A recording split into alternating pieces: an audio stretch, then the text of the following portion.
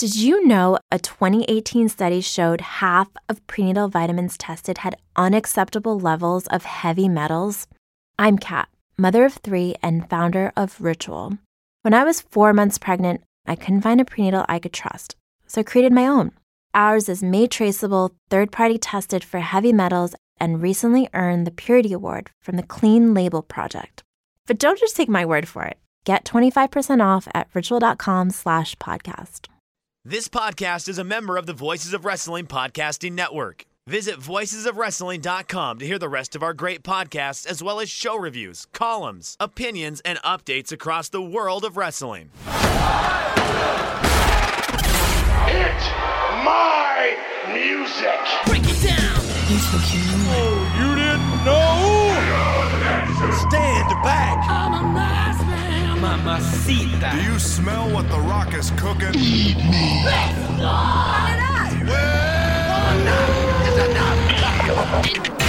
You're listening to Music of the Mat on the Voices of Wrestling Podcast Network.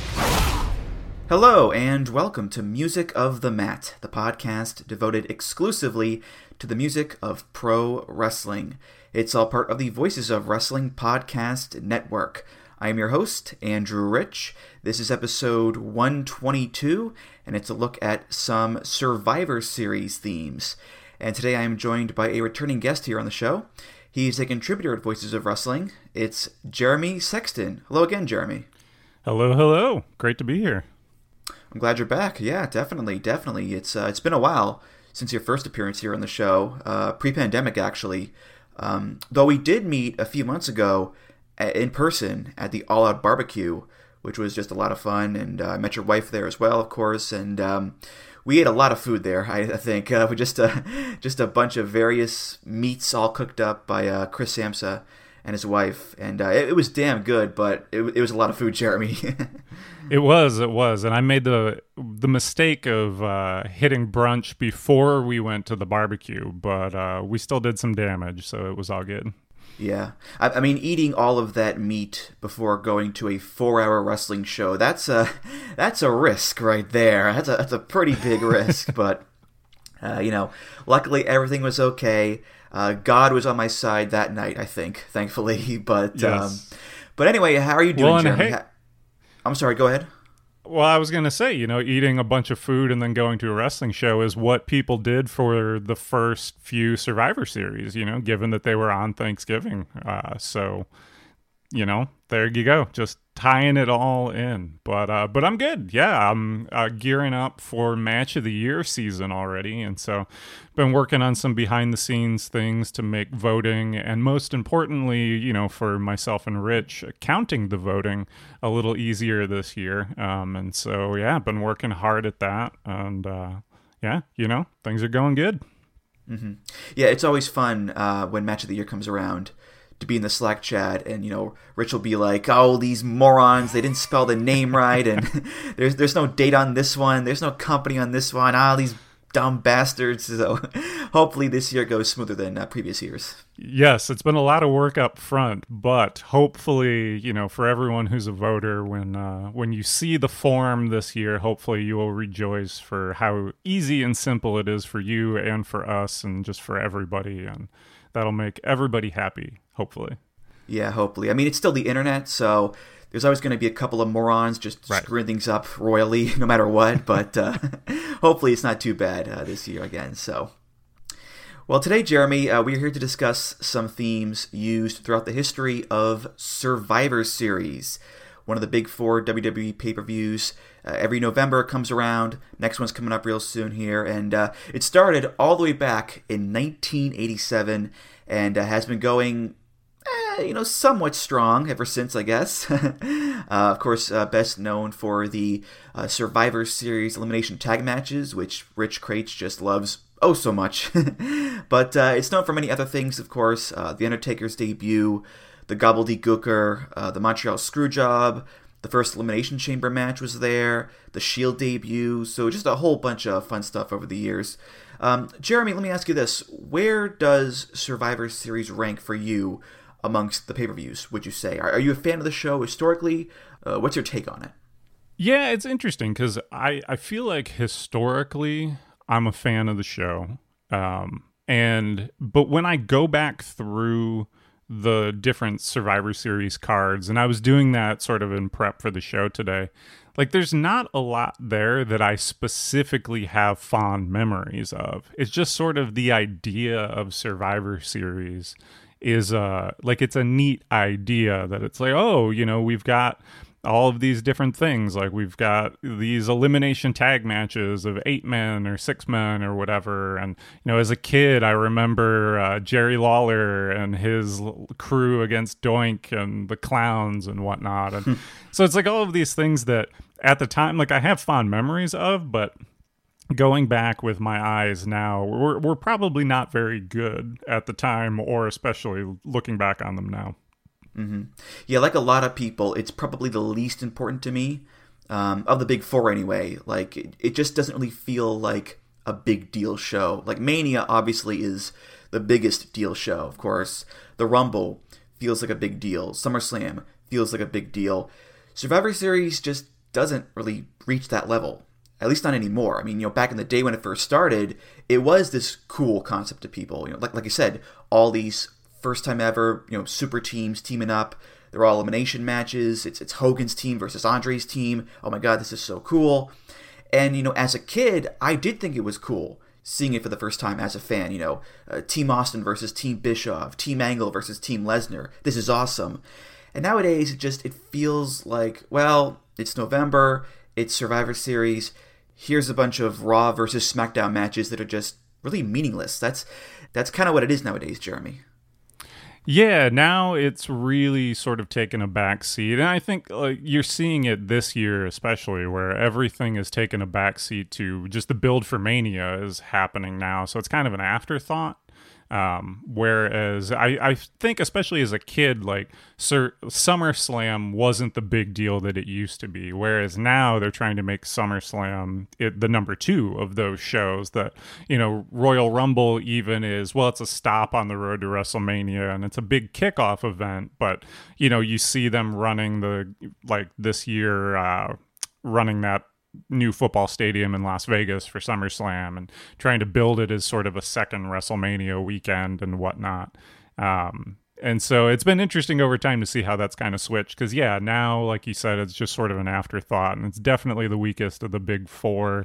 And honestly, I don't know if you're making a new big four, I don't know if you include it. Like, do you drop it in favor of, say, Money in the Bank now at this point? That's what I was thinking, yeah. That's kind of taken the spot as the 4th biggest show that they have, but there's still some of that prestige to the Survivor Series name. I mean, name-wise, there's still nostalgia and history, I guess, but like the actual shows themselves, I mean, there's not much on the bone here. I mean, they've been doing this brand warfare for like 5 years now, and it's so stupid because the whole thing is like, it's brand warfare, Raw versus SmackDown, yeah, but there are no real stakes to these matches. Nobody wins anything beyond, like, bragging rights, which, okay, fine, whatever. And here's the kicker. It's post-draft. So, right. Like, all the guys on Team Raw this year were literally on SmackDown, like, a month ago. But now they're on Raw, so they bleed Raw red, baby. Here's my red T-shirt. Let's go get 'em, boys. It's T-shirt wars, Jeremy. That's what it is nowadays. And, you know, again, compared to, like, the Rumble, Mania, SummerSlam, it doesn't feel nowhere near as important as those shows. Yeah, they kind of hemmed themselves in when they decided that, okay, sweeps week, we have to do the draft to attract people. And then now that kind of leaves them at Survivor Series where like, oh, well, now Survivor Series doesn't mean anything. Where if you were trying to schedule it out for, say, like maximum show impact, you know, to put on the best wrestling show, you would have Survivor Series and then the draft immediately after that, because then you could tell all sorts of interesting stories between those two things of like, oh, well, these guys were on the same team at Survivor Series and now they're split up, or these guys were on opposite teams at Survivor Series and now they're on the same brand and something happened in the match and caused some heat, and so now that's a feud that you can run with for a few months. But instead of doing that, it doesn't matter. Like the actual shows don't have to be good, either the TV or the pay-per-views, because everything is already paid for. So nothing really matters. Everything is meaningless. Eat at Arby's. Like it just doesn't. There's no reason to make it good, and so they're just like, it is what it is, and the piggies will come for the slop, and so we do. Remember a few years ago when NXT was part of the brand warfare, and you had like Triple H and Shawn Michaels leading the invasion into SmackDown, and oh look, there's Adam Cole and there's Keith Lee, and NXT won a bunch of matches that year, and boy oh boy, does that seem like a million years ago at this point. That is not happening again anytime soon, I don't think there, Jeremy. Oh, no. Well, I mean, who knows? Depending on how fast they're trying to hotshot him, maybe they bring in Braun Breaker next year or something like that. But, we're a long, long way from NXT mattering at all in that regard, which is kind of sad because that was like one of the most exciting things was that, I remember that Survivor Series match, the big like tag match with everybody, where you have like Walter gets this incredible reaction and Keith Lee gets this incredible reaction, and ultimately it was totally meaningless. Yeah, we missed out on Braun Breaker, Woke Joe Gacy, Tony D'Angelo, and the Creed brothers all wearing paint splattered T-shirts. that would have been something there, I think, there, Jeremy, but. We missed out on it, I guess, there. But, so let's get to these themes here. We have 8 to talk about, and we'll start not at the first show in 87, but on the third show in 89. This is, of course, by Jim Johnston. There's no official title, I don't think, so we'll just call it the Survivor Series 1989 theme.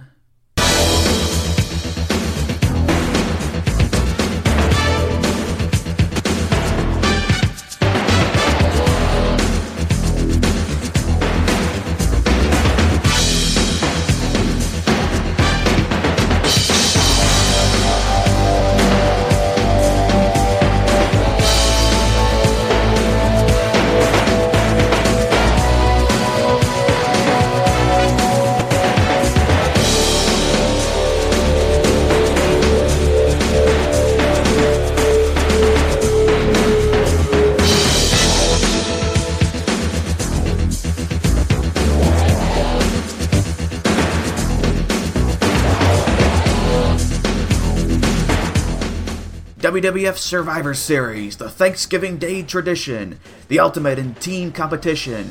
Tonight, it's the Hulkamaniacs versus the $1 Million Team, the Ultimate Warriors versus the Heenan family, and so on and so forth. So, it's hard not to hear Vince's voice with the intro there. It's one of the more straightforward songs on the list here.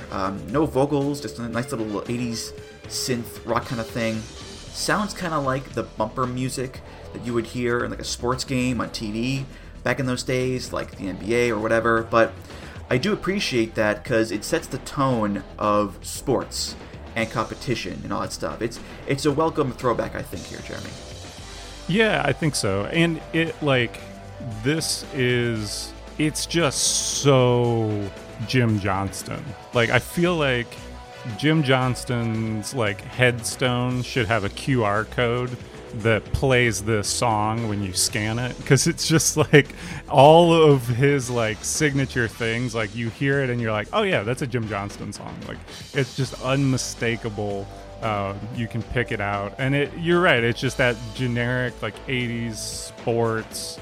It could be the bed underneath pretty much anything, and it works. It's just it. Yeah. Yeah, and as Vince said, it's the ultimate in team competition.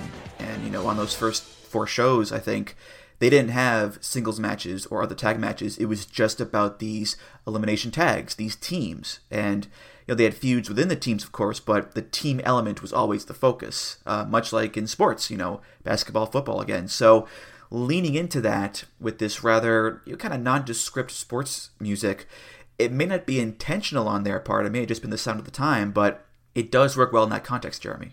Oh, yeah, definitely. This is, as sports. Well, this won't be the most sports like Survivor Series that we'll talk about, but this is a very, going for that more sports presentation feel, even as, you have some of the fun WWF, early 90s, late 80s sorts of gimmicks and things like that.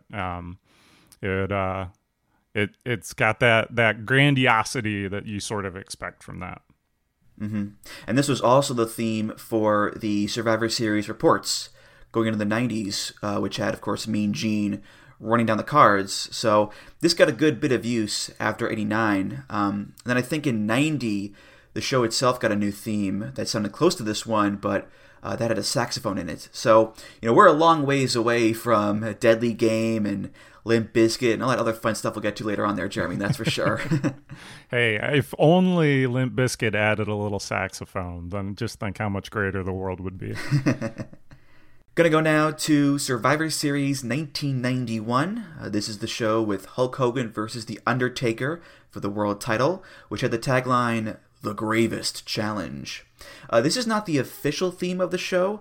It's more of the secondary theme, which was used for the match and the promos and the report and all that stuff. It's by Jim Johnston off of WWE Uncaged 14. This is Gravest Challenge.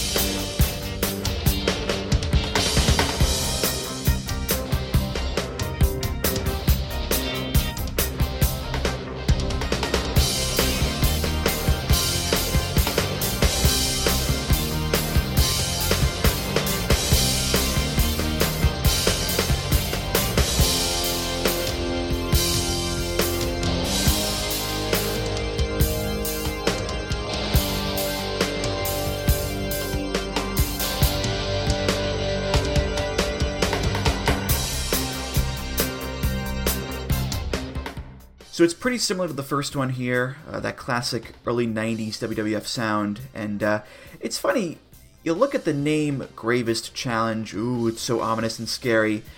And then you hear the song, and it's da da da da da. It's so light and zippy there.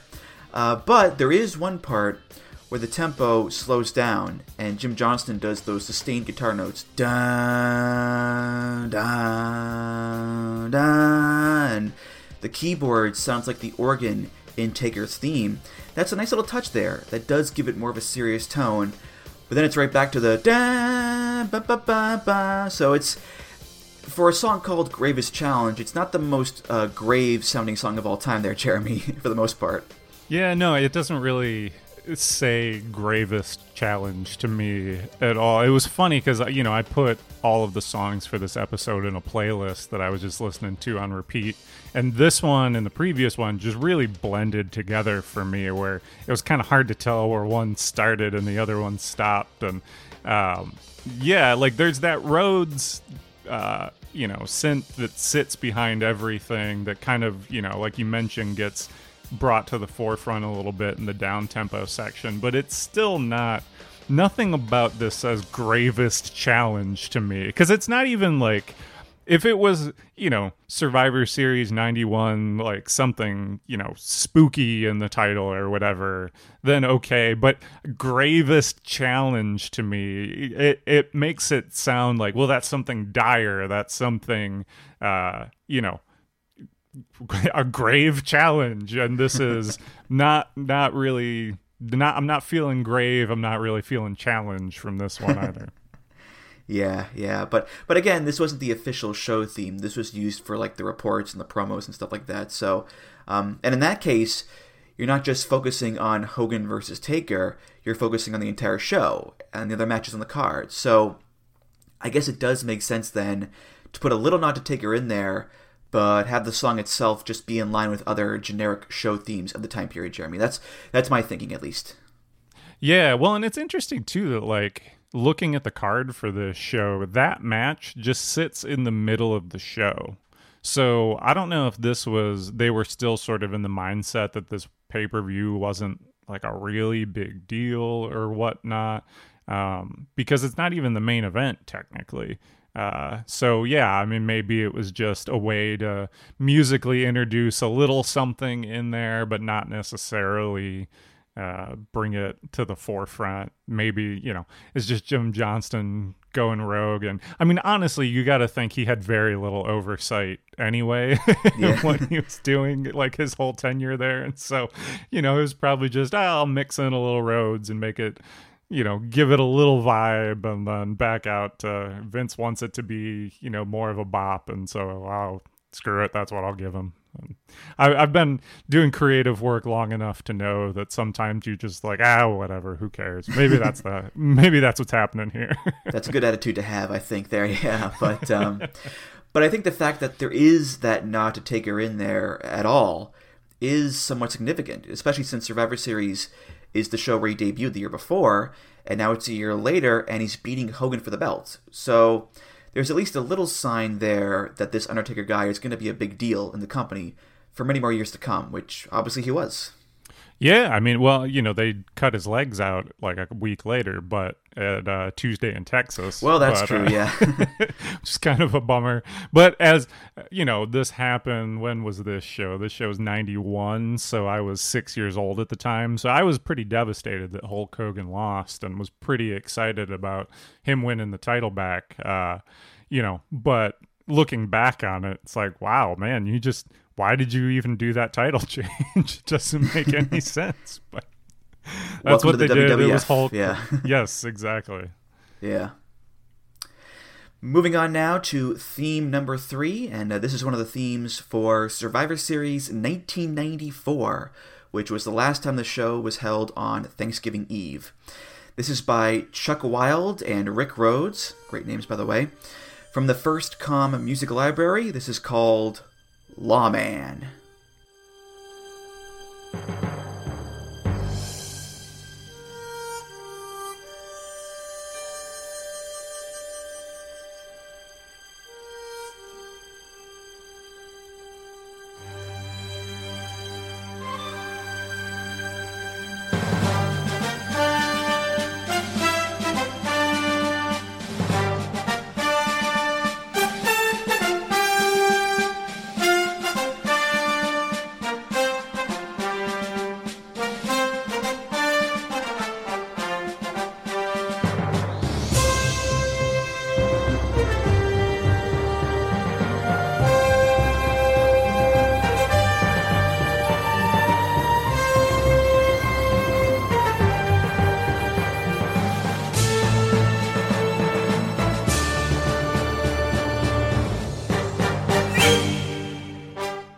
You're watching Gunsmoke, sponsored by American Tobacco.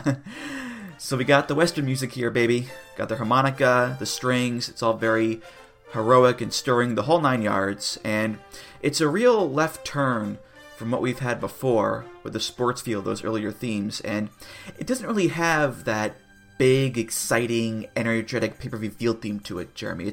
It's quite different in that respect. Yeah, they really went all in with the Texas vibe. Like, to open the show, you've got Vince and Gorilla Monsoon out there in cowboy hats and, in their cowboy shirts. And they just, for whatever reason this year, they decided, we got Chuck Norris, we gotta Western this thing up. And so that's what they did. They went to First Com, which I used to use First Com when I was doing video work at a church in D.C. That was my music library of choice. And so familiar with their work. They do great stuff. And, you go in, you plug into the system, hey, I need some Western music. And they got Western Track 1A, slotted it in, and there you go. It's perfect. Yeah, I mean, the show is in Texas. The poster had Undertaker in the foreground and these 4 cowboys in the background, and Taker's whole look and gimmick the first few years was as an Old West Undertaker. That was the thing. And there's a bull skull in the logo as well that year. I mean, they're really playing up the whole Texas Western cowboy whole motif there. So yeah, obviously you're going to get an Old West song. It just makes too much sense there, Jeremy. Yep. I was kind of surprised. I would have thought they would have also used this as like Chuck Norris's walkout music, but they found another track that I'm sure was probably from the same library to use for that as well. That was another like, hey, it's a Western song, plug it in. There you go. And so, yeah, I mean, they went to San Antonio and were like, what do these people love? They love themselves some Westerns. And so, that they themed it out strongly, which, hey, I can appreciate that. I just did some quick research, and wouldn't you know it, the song that Chuck Norris used as an entrance theme, it's called To the Rescue, and it's by Chuck Wilde and Rick Rhodes, these two guys from the First Com Music Library. So go. Just banging the money there, Jeremy. Good for you, man. Good for you. I know my stock music, right? Yeah. But Chuck Norris, of course, he played a lawman on Walker, Texas Ranger, so that ties into the song there. And there was that famous moment of him kicking Jeff Jarrett, which Jarrett does just the most comical bump of all time into a headstand. It's so funny. But yeah, they went with a different song as his theme there for the show, which is what it is, I guess. Yeah, well, I mean, Chuck Norris was a big deal at this time too, because you're on broadcast TV when broadcast TV was even bigger than it is now, and you're on one of the most popular shows going that ran for a very long time. And so, man, this was like peak Chuck Norris, and they got him to come in and kick Jeff Jarrett. And if you're gonna get Chuck, you gotta go all out. Jumping ahead now to Survivor Series 1998, which had the infamous Deadly Game tournament for the vacant world title. The show where The Rock turned heel and joined forces with the corporation, which means we're talking about a very famous theme here. This is by Jim Johnston, featuring Kyle Gordon and AZ from the hip-hop group The Firm. Off of WWE Anthology, this is, of course, Deadly Game.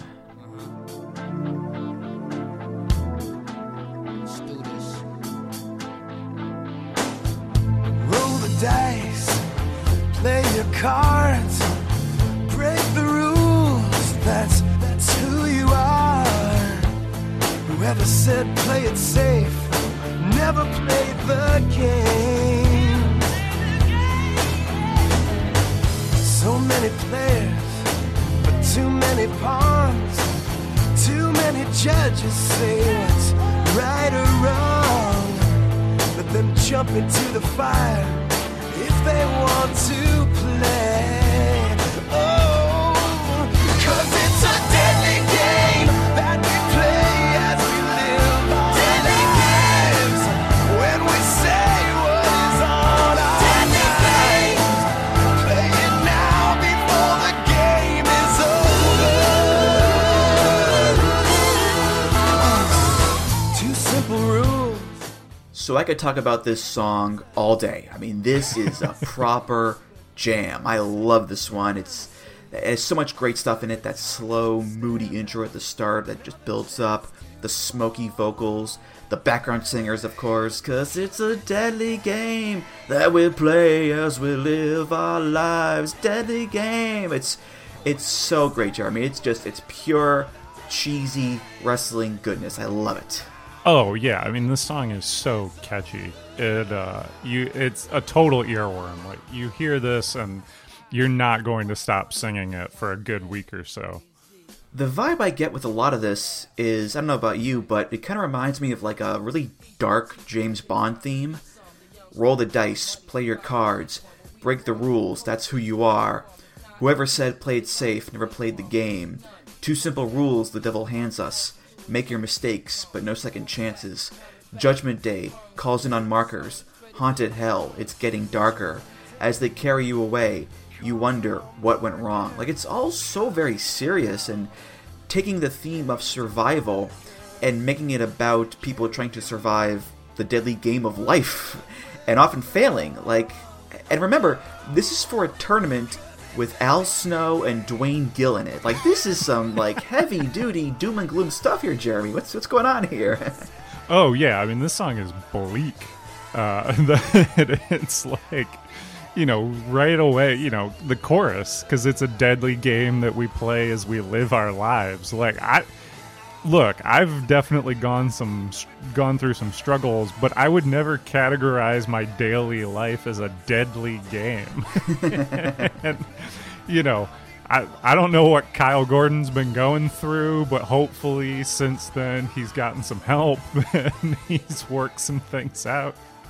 Or, maybe he's gotten some backup and has taken out whoever's after him. But yeah, it's just this really sort of like dark, brooding sort of thing. But then what cracks me up is it has that late 90s, like, let's just wedge a rapper in here thing. Right, yeah. That it made me think of the scene at the end of Walk Hard, where it's like this whole band of like Jewel and like all of these people, and they're covering Walk Hard. And then out of nowhere, like one of the Wu-Tang Clan like comes on stage and does this like little rap that like makes no sense. And then they just transition back into the song. And it really gives me that vibe that it was just Jim Johnston and, Kyle Gordon were... They're doing their thing. They're like, all right, now we got to bring in this rapper. Like, all right, it's the third or fourth most famous member of the firm. Let's bring AZ in to do a verse. AZ does a verse. It doesn't make any sense. It doesn't relate to the rest of the song. You're like, all right. Anyway, it's a deadly game. Just back into it. Here's your check, Mr. AZ. Thank you so much. Here's the door. Don't call us, we'll call you. Thank you, goodbye. But yeah, to me, the rap section is the one part I don't really care for. It's a bit weak to me. It does touch on, dark stuff like eternal sleep and addicts and stuff like that. But in my opinion, I would have gone with a Jim Johnston guitar solo where he just wails for like 30 seconds and then that leads back into the chorus for the end there. I think that would have been a much more preferable element to me. But look, it's the late 90s, so, here's the rapper instead. Oh, well. Yeah, it's like, oh, this guy's famous. You're like, well, kind of. Yeah. Well, actually, this song was later remade in, 2006, I believe, by Theory of a Dead Man. And they turned it into, a fast-paced rock song.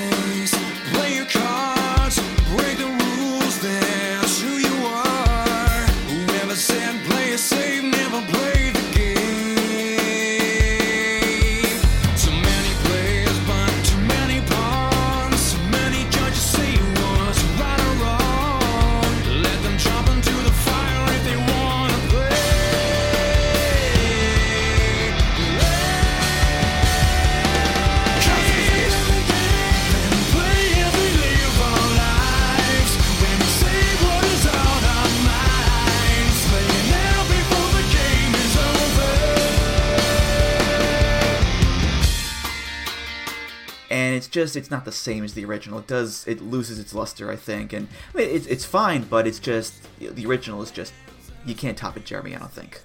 Yeah, that sounds like they were so concerned with whether or not they could that they never stopped to consider whether or not they should. Because there's nothing about it's good the way it is. The only thing, like you said, it really needs is like a guitar solo. Like I could see if like some band wanted to do that, or I guess if you wanted to make it like a little bit harder, but still, you gotta keep it melodic. You don't want to speed it up, that's for sure. But yeah, making it sort of a fast-paced rock song from Theory of a Dead Man doesn't sound like it does justice to this masterpiece that they've got going on here. Mm-hmm. I looked it up. They did use it as a theme for No Way Out 2006. So the remake was used as a pay-per-view theme there. And I guess they're trying to recapture the magic for the next generation, I guess. But again, it's just not the same as the original, Jeremy, I don't think. I'm surprised this never got used for something like Triple H related. Oh, yeah. That's a good shout. Yeah. Well, actually, when the song was first written, he wasn't in the game yet, I don't think. He was still in DX. And Also, he was injured too. He wasn't even on Survivor Series 98. So you would think, like, if you're going to reuse it, and I don't know what that No Way Out card was, but, maybe you wait to reuse this for something with him in it. Well, that would have been a SmackDown show, and he was on Raw. So, yeah, there you go. Wow. Missed opportunities. Up next, we're going to Survivor Series 2001, which, of course, had the invasion angle reaching its thrilling conclusion there. Team WWF versus Team Alliance, winner takes all. Spoiler alert, WWF wins. The theme for that show is by Puddle of Mudd, off of the album Come Clean. This is Control.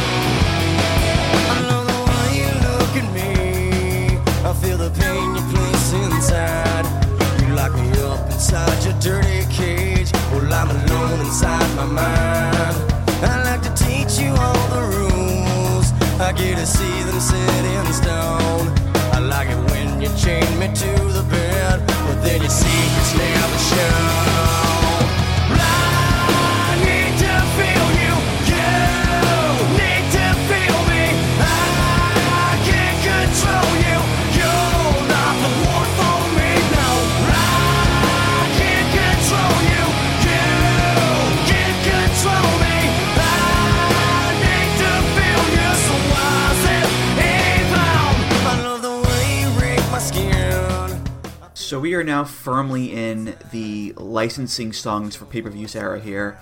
It's 01 as well, which means that we're also in the new metal, alt metal golden age here, baby. Just Puddle of Mudd, Drowning Pool, Saliva, POD, Creed, Marilyn Manson, the whole shebang-a-bang. It all starts here. And as for this song, I like it a lot. I really do enjoy it. I'm a sucker for songs that start on one track for the verses, and then they have like this big yelling crescendo chorus. And this definitely is one of those songs, Jeremy. I like the song, yeah, and the chorus is perfect, like sound-wise, for the type of promo video that WWE has made, basically dating back to the Attitude Era. It's sort of that soaring guitar sort of sound that's like, it's hard, but you get that, like, that vibe where it's sort of picked up and there's that, that high heights, that soaring feeling. That makes it just that I hear that sound and you're like, oh yeah, this would be a perfect WWE pay-per-view song. That is, until you look at the lyrics of this song. Yeah. I mean, I sort of get it. They're trying to connect it to the whole thing of like control and fighting for control of the company. They're trying to connect it that way, but at the same time, the song is about like a tumultuous relationship between two people that's very passionate, but also very toxic. I love the way you look at me. I feel the pain you place inside. You lock me up inside your dirty cage while I'm alone inside my mind. I love the way you rake my skin. I feel the hate you place inside. I need to get your voice out of my head, 'cause I'm that guy I'll never find. I need to feel you. You need to feel me. I can't control you. You're not the one for me. No. So there's lots of love, lots of conflict, and it's a good summation of the relationship between WWE and its fans in a lot of ways there. But as far as like a pay-per-view theme, it's not really one-to-one there, Jeremy. Well, I mean, particularly once you get to the bridge, which is, I love the way you look at me, I love the way you smack my ass, I love the dirty Yes. things you do, I have Yes. control of you. It's like, guys, I don't think this has much to do with the invasion angle here. What's interesting, though, is I tried to go back on Peacock and pull up the pay-per-view and see how they used it, because I'm like, I have to know how they made this song work, because lyrically it's just so insane for a pay-per-view. And they've replaced it completely on Peacock. Now, I don't know if that's a licensing thing or if that's, them being like, oh, this is kind of strange. But you can go on YouTube or Dailymotion or something like that, and you can find the old promos. And it seems like what they did was they use verse 2, they use the chorus, they use like a little instrumental section, and then they go back to the chorus. And so they've kind of like skimped around anything that's too suggestive. I love the way you rake my skin. Like, maybe you could interpret that through some lens of like, guys like a New Japan, like, let's chop each other as hard as we can kind of thing. Like, yeah, I like the pain, bring it on, man. Like, that you can maybe see it that way or something like that. But yeah, they've sort of tucked away all of the other things. Like, no, don't look at the verse. Definitely don't look at the bridge. Just this chorus and this verse, and that's it. Like, that's what this song is. Yeah, there's a bit of dissonance there with, on the one hand, you've got, like, the fate of this company hangs in the very balance, and Paul Heyman screaming, death to WWF, death to sports entertainment. And on the other hand, you have, I love the way you smack my ass. Like, there's a fair bit of dissonance there, but then again, like, the invasion angle itself wasn't exactly on the money there either there, Jeremy. So it's kind of, hand in hand there, I suppose, in a way. Yeah, it's true. Like, I was watching some things back today, and it's just such mixed emotions because on one hand, like, there were a few things that they did in the invasion that I think were great. Like, I think the final Survivor Series match between the two groups, even though it makes absolutely no sense who the teams are by the time you get there. Like, if you tell someone at the onset of, hey, WWF and WCW are going to feud, like, great, they're going to do it at Survivor Series, awesome.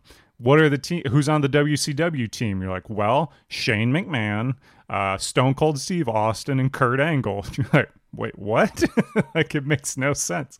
But there's also a bunch of ECW guys there too, so just add those guys to the mix there, yeah. Which, like, that even, like, it kind of made sense, and so, like, okay, and it gives shine to Rob Van Dam, who at the time I was like the biggest Rob Van Dam fan in the world, and so I was just ecstatic to see him getting like a big spot like that. So yeah, I was like, all right, I can forgive that. But I thought the match itself and sort of the drama at the end, It worked. I mean, it's definitely, that overbooked late 90s, early 2000s WWF style where, everything's just, there's run-ins and interference and just chaos. But I thought that for that, it's a really well done one. And you've got Vince coming out at the end and he's just maniacally raising his hands and like bouncing. Yes, like, yes I did it. Yes. Like, that's great. I won. And this also, I mean, the SmackDown before this pay-per-view, you get, honestly, what I may consider the greatest promo of all time from Paul Heyman. When you consider just both the quality of the promo and the fact that a promo is supposed to talk you into buying a show or buying a ticket or what have you, just the way that promo that Paul Heyman cuts on that is just out of this world, that like still like almost kind of like makes you emotional watching it, because you can tell that there's real emotion in that for him, that when he's saying like, screw you, you stole my ideas, you stole my life, like, that there's a part of like the real Paul Heyman that means that, and it comes across, and it was just, it's out of this world. So even though generally, yes, that the whole invasion angle and all of that was kind of a hot mess, there's some nuggets in there if you go looking for them. I mean, it did put Rob Van Dam on the map for a lot of people. It did do that, which is great, of course, but look, when Stephanie McMahon is in charge of ECW, something's gone wrong, okay? I'm sorry, but like, when Billy Kidman is like the third biggest WCW guy you have, something's not right, all right? Come on. So, yeah, hot mess is a good descriptor there for it, yeah. Yes. There is, though, given the way that the past couple years have gone for WWE, something from this pay-per-view that I think that they should bring back. And that is the 1 year immunity battle royal. Yeah, that test one, right? Yeah. I mean, I think you do that, you make it a shoot. Yeah, I bet the boys would be pretty excited about that. I don't know. That'd be great. Yeah. In the hobby, it's not easy being a fan of ripping packs or repacks. We hype ourselves up thinking, maybe I can pull a Ken Griffey Jr. rookie card, but with zero transparency on available cards and hit rates, it's all just a shot in the dark. Until now. Introducing slab packs from arenaclub.com, the only repack that provides real value, a complete view of all possible cards, and clear hit rates for each one. Now, when I buy slab packs at Arena Club, it finally feels like I know what I'm getting. I was able to open an Arena Club slab pack, and I'll be honest, it was a lot better than what you normally do. Say you go to a card show, and there's a random innocuous brown bag of cards, and yeah, you can open it, and look, it's going to be junk. You know what I mean? Like, you know what you're probably going to get in those. Maybe you find that fun, and sometimes I do. Sometimes I like just opening up cards and saying, hey, look at some random cards or whatever. But if you're really in this game to find value and find particular cards, it sucks to have to buy these mystery packs, and it ends up being, almost nothing. Nothing of value. Not with Arena Club. You can display, again, of all available cards, hit rates, grading, so you know that when you're opening up this slab pack, you are going to get something valuable. You are getting something good. And Arena Club, in addition to having those great slab packs we just talked about, is also a marketplace for card collecting, buying, trading, selling, displaying, all that sort of stuff.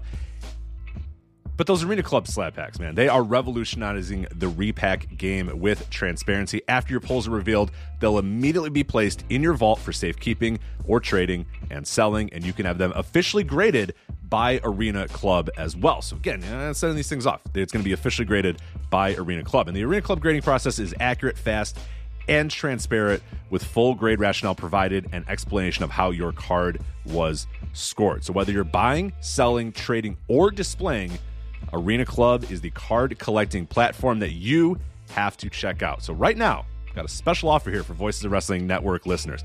You can get 10% off of your first purchase by going to arenaclub.com/VOWnet. Again, that's arenaclub.com/VOWnet. Now, that's a crazy offer. That's 10% off a $400 slab pack. $40 off right there. 10% off your first purchase. No matter what that purchase is, 10% off. Again, that's arenaclub.com/VOWnet. arenaclub.com/VOWnet for 10% off your first purchase on Arena Club. And we thank them for sponsoring the Voices of Wrestling Podcast Network. Well, anyway, it's a few years later, and it's time for Survivor Series 2003, which is actually my first Survivor Series as a fan. And I was actually at the Go Home Raw for that show in Boston. That was my first wrestling show ever, actually. So this theme is by Limp Bizkit off their album Results May Vary. This is Build a Bridge.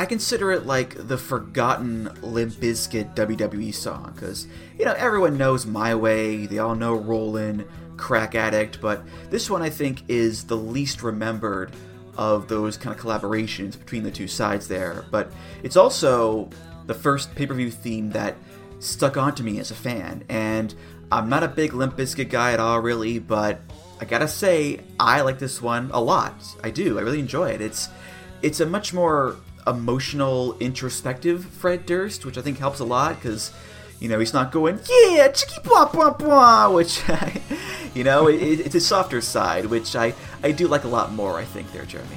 Yeah, I mean, I always... So I was right in the age range to greatly appreciate Limp Bizkit. I was like 15, 16 as all of their Significant Other and Chocolate Starfish and all that was coming out. So it was like perfect for me. So at that point in time, like, yes, I loved Limp Bizkit.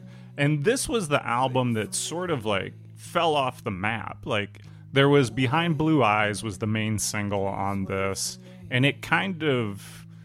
I think people didn't really know what to do with it, and, Fred Durst is not, he's, not exactly the greatest singer in the world, Fred Durst, no Neil Cicada, let's say, but he, and on Behind Blue Eyes, that really comes out, that, he's not great here, but on Build a Bridge, I would have never guessed that this was Limp Bizkit if you didn't tell me ahead of time. Like, if I didn't know that this was coming off that album and it was this pay-per-view theme from Limp Bizkit, I would not have guessed, like, oh yeah, that totally sounds like a Limp Bizkit song. Because I feel like they actually do a really nice job with this. Like, surprisingly, I also, really like this song, like, still today, and not in any sort of an ironic way.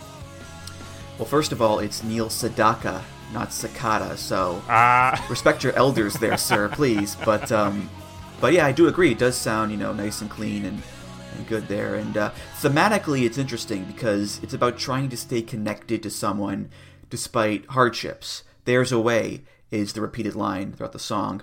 Even though it's going to crumble down, I'll keep building till you come around. So it's about tenacity. It's about not giving up. And those are common traits in many wrestling theme songs, of course, but I think when you put it through this kind of melancholic, softer lens like you do here, it doesn't have that same macho, aggressive punch as other wrestling songs do. There is that power there in the chorus, of course, but, the song overall, it definitely has, its fair share of kind of mellow valleys, you could say there, Jeremy.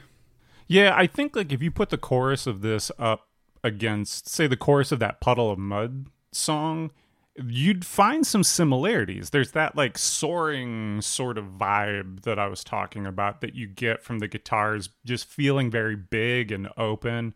And on this song, you actually get, Wes Borland, who's the Limp Bizkit guitarist, who's fantastic. Like, one of the most underrated musicians of all time because he's in Limp Bizkit, but is a genius.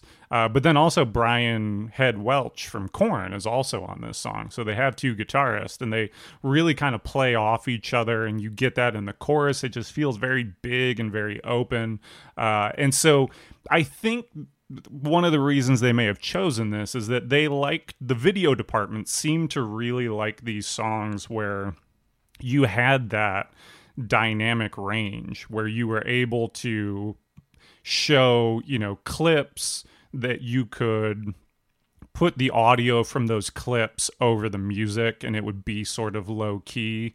And then once it hit the chorus, it would, sort of open up, and that's where the clips of Austin hitting a stunner comes in and things like that. And so, in a way, it's not that dissimilar from the way they used My Way, because that's another song that it's, the verses on that are very down-tempo, and then when the chorus hits, you get the, yeah, and then it's, like, big, and the cymbals are crashing, and, like, everything's, like, big and open, and so I think that's sort of the reason maybe why they went with this, even though it's this like melancholy song about this relationship, on the verge of ending. the video department at WWE, who I just cannot gush enough about, they're just that good that they'll take a song like that and make it work to be this exciting video package that makes you want to watch a match. Yeah, that comparison to My Way is pretty apt there. You're right, with the softness in the verses, and then it ramps up with the chorus there. But I think with My Way, there's a bit more attitude to that song, for sure. Especially with the yeah in there, and Rollin' and Crack Addict are your more typical badass songs there. So again, this one is more of an outlier in that case, but I still enjoy it. Again, I still enjoy it a lot. It's just that, compared to those other songs there, this doesn't have that typical Limp Bizkit-y, in-your-face attitude and aggression, I don't think. Oh, definitely. And they're back now. It's so crazy. Limp Bizkit are back in 2021 with a new album, and Fred Durst has new hair, and Wes Borland still looks like a Cenobite from Hellraiser. It's wild, Jeremy. It's, crazy times, man. Crazy times. Time is a flat circle. Well, I mentioned that I went to the Go Home Raw in 2003 in Boston. Well, Survivor Series 2008 also took place in Boston. I wasn't there, though, which, looking at the reception, was probably a good thing, I think. The theme for this show is by AC/DC off the album Black Ice. This is Spoilin' for a Fight.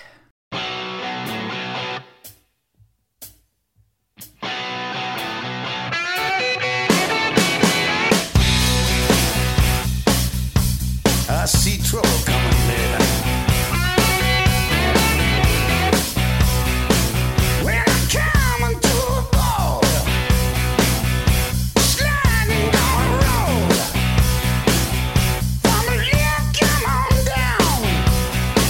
We're gonna run right out. I'm a fighting fool, and I'm hungry for you. When I'm living on a lie, I'm protecting my life. Ride with me. Come on, yeah, oh yeah. Spotted for a fight. Spotted for a fight. Spotted for a fight, yeah. So the previous couple songs, we talked about how, they may have tenuous connections to wrestling perhaps, or they're very emotional and kind of moody. Not the case here. I mean, it's right there in the title, Spoilin' for a Fight. There you go. That's it. No questions, no confusion. It's all right there. Because look, all AC/DC songs are either about fighting, sex, or rock and roll. And sometimes all three, So take your emotional, tormented relationship nonsense and hit the bricks, because it's fighting time, Jeremy. This song rocks. Definitely. I mean, AC/DC, there's arena rock, which is, the idea that, it's meant for the band to play that song in an arena. Whereas I feel like AC/DC makes arena rock, which is they have meant these songs to be played by sports groups over the loudspeakers in arenas. It's like their songs are just, they're laser focused for that. They basically just make one song, but man, I love that song. It's so good. If Shoot to Thrill doesn't do it for you, then I don't think you have ears. Like AC/DC, it's not a band that I listen to that often. It's not a band I ever think about. But whenever they come on, I'm like, man, I love AC/DC. And so listening to this every time it came up in the playlist, I was just rocking out. Like, yeah, I'm spoiling for a fight. Let's go. Let's do this. It's such a perfect fit for a WWE pay-per-view. Mm-hmm. Yeah, I'm a big AC/DC fan, and I always remember the Stephen King quote, because he's a big fan of theirs too, and someone once told him, oh, AC/DC, all their songs sound the same, and he goes, so what's the problem? Because, yeah, look, AC/DC, they never try to reinvent the wheel. They know what they're good at, and that's coming up with nice, simple, hard rock songs with cheeky lyrics. Make your heartbeat thump and make your starter jump. I'm a fighting fool, and I'm hungry for you. Spoilin' for a fight. That's it. Just straightforward, 3 minutes, in and out, done, next song, and it's perfect for a wrestling show theme. And, you would hope that with Vince being such a big AC/DC fan himself, he would follow their lead at times and keep things nice and simple there with the storylines, but not the case, I guess, there, Jeremy, so... Well, he does follow their lead in just doing the same thing over and over and over. So, I mean, at least he's got that down. That is true, yeah.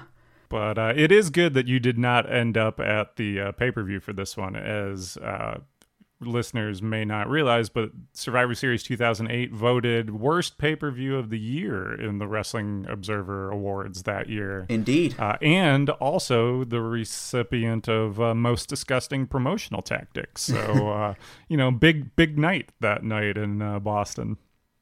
Yeah, this was the show where I think it was supposed to be Triple H versus Jeff Hardy versus Vladimir Kozlov, of all people, in a triple threat match for the world title. And, before the show, kayfabe, they found Jeff Hardy unconscious in his hotel room, and they replaced him with Edge, I believe, which did not go over well with people by any stretch there. So, I'm glad I didn't go to this show because I would have been a bit disappointed there, I think. So, well, and what they did was they didn't even bring Edge out initially. They were like, Edge is out too. He's not going to be here. So it's just Triple H and Vladimir Kozlov. And then they went like 13 minutes, just the two of them, which no one wants. And then Vicky Guerrero comes out and is like, he's here. It is a triple threat. And of course, Edge comes out. And Edge, is about to win the match. And then Jeff Hardy somehow returns, and he has like a bandage on his neck, which I don't know what that was supposed to, like, what are they suggesting happen? Like he slipped in the shower, or I don't know. And it was just, it was bad. And then, to cap the night off, you got a 3-star special out of John Cena and Chris Jericho, and that was the high point. And so... Not exactly a stellar entry in the Survivor Series history. Mm-hmm.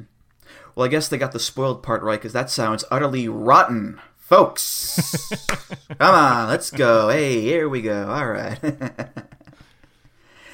So we've got the last theme here of the episode, and it's for Survivor Series 2017, which had Brock Lesnar versus AJ Styles, and a bunch of stuff I do not remember at all, because, all these recent brand warfare shows just kind of blend together a lot of times. But you will remember this theme, because it's by the very memorable Kid Rock, off the album Sweet Southern Sugar. This is Greatest Show on Earth.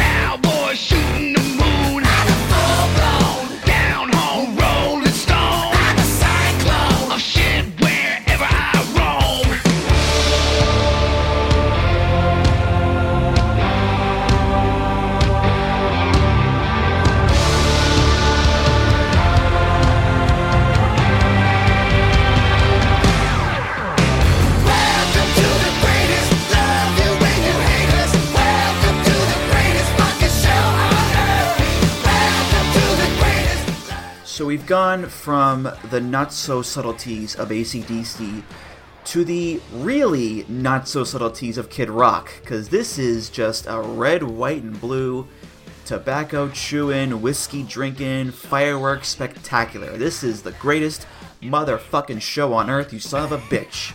And look, if there's any sort of mood that is perfect for WWE, it's just pure over-the-top bravado. It's a match made in heaven, Jeremy. Totally. And the verse is completely nonsensical. Like, you know, okay, so I'm a drift store? Like, what? I was built to invade? Are those connected? Are drift stores invading? I'm the realest mother effer, and I'm coming with age. What? I'm rib cage? Huh? It doesn't make any sense. But hey, it's the greatest effing show on earth, so you better get with it, because otherwise Kid Rock, he's got a knuckle sandwich for you, sir. Yeah, I'm a full-blown, down-home Rolling Stone. I'm a cyclone. I'll shit wherever I roam. I'm a full-blown freak show, something to see. Got 'em lined up and waiting, taking bullets from me. I'm a Mack truck. I'm trucking down a one-way street. You better move, bitch. My fuck tank's on E. What a poet. What a way with words there, Jeremy. Like, is he trying to say, like, he doesn't have any left to give? Is that... That's the implication he's going for. I believe so, yeah. Okay. Yeah. Or, I don't know. Or he's just had a lot of coitus. I'm not sure what he's trying to say there. I do like how, as the man of God, you're keeping it clean. I do like that. So, but in all seriousness, I do kind of like this. It's pretty catchy. I can't lie, and I do appreciate just how earnest and sincere the whole thing is. Like when he's singing "Love You When You Hate Us," welcome to the greatest fucking show on earth. I believe Kid Rock believes that with every ounce of his being. Again, same with WWE. They truly believe they are the greatest show on earth. They're not, but they're pretty earnest about it, you know? Yeah, I mean, it's a perfect match of artist and company here, in both in terms of their own sort of delusion and, you know, the grandiosity that they try to, you know, present themselves with and whatnot. And you're right, like, the song's not that bad. Like, am I putting this on my road trip mix? Probably not. But if it, you know, comes on a pay-per-view, or if it does show up on, you know, like a Spotify radio station or something like that, I'm probably not hitting skip. Like, it's fine. You know, totally acceptable rock song. Like, I can be all right with that.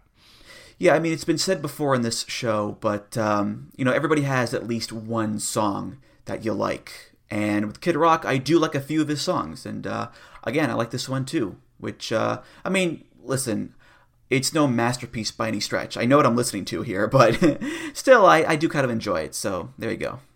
Well, and also, it appears that, you know, similar to what I was talking about with AC/DC, that they...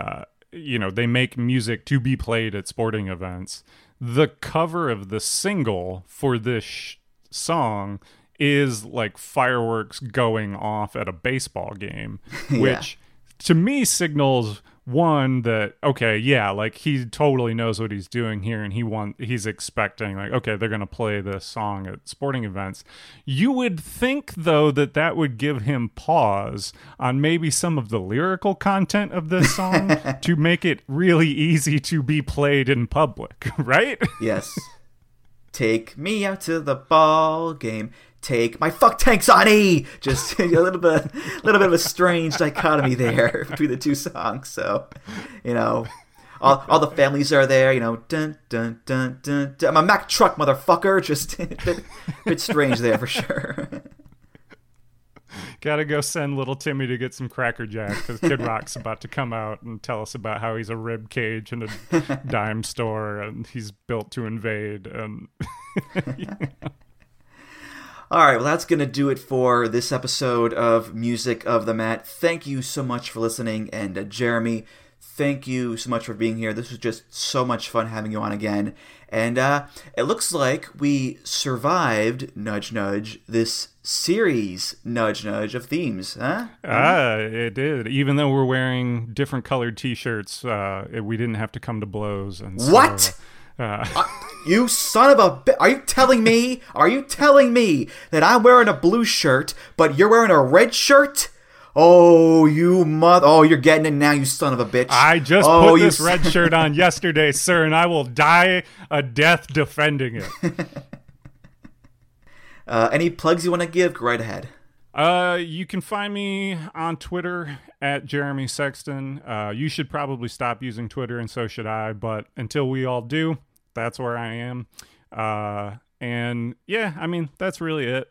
You can find me there. And yeah, that's it. Okay.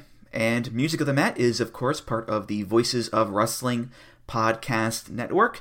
You can find all the great podcasts on there at voicesofwrestling.com. Follow the show on Twitter at Music of the Mat. Follow me on Twitter at Andrew T. Rich. If you want to discuss this episode or the topics, you can do so at the VOW Discord. That's voicesofwrestling.com/Discord. If you want to donate to the show, you can do that. Just go to voicesofwrestling.com/donate and click the big donate button beneath the name Music of the Mat. If you donate, hey, thanks so much. You're awesome. And of course, rate, review, subscribe to the show on Apple Podcasts, Google Podcasts, Spotify, and many other places. Jeremy, thank you again, and I'll see you around. Thank you. All right, for Jeremy Sexton, I'm Andrew Rich, and I'll see you next time on Music of the Mat. Take care, guys.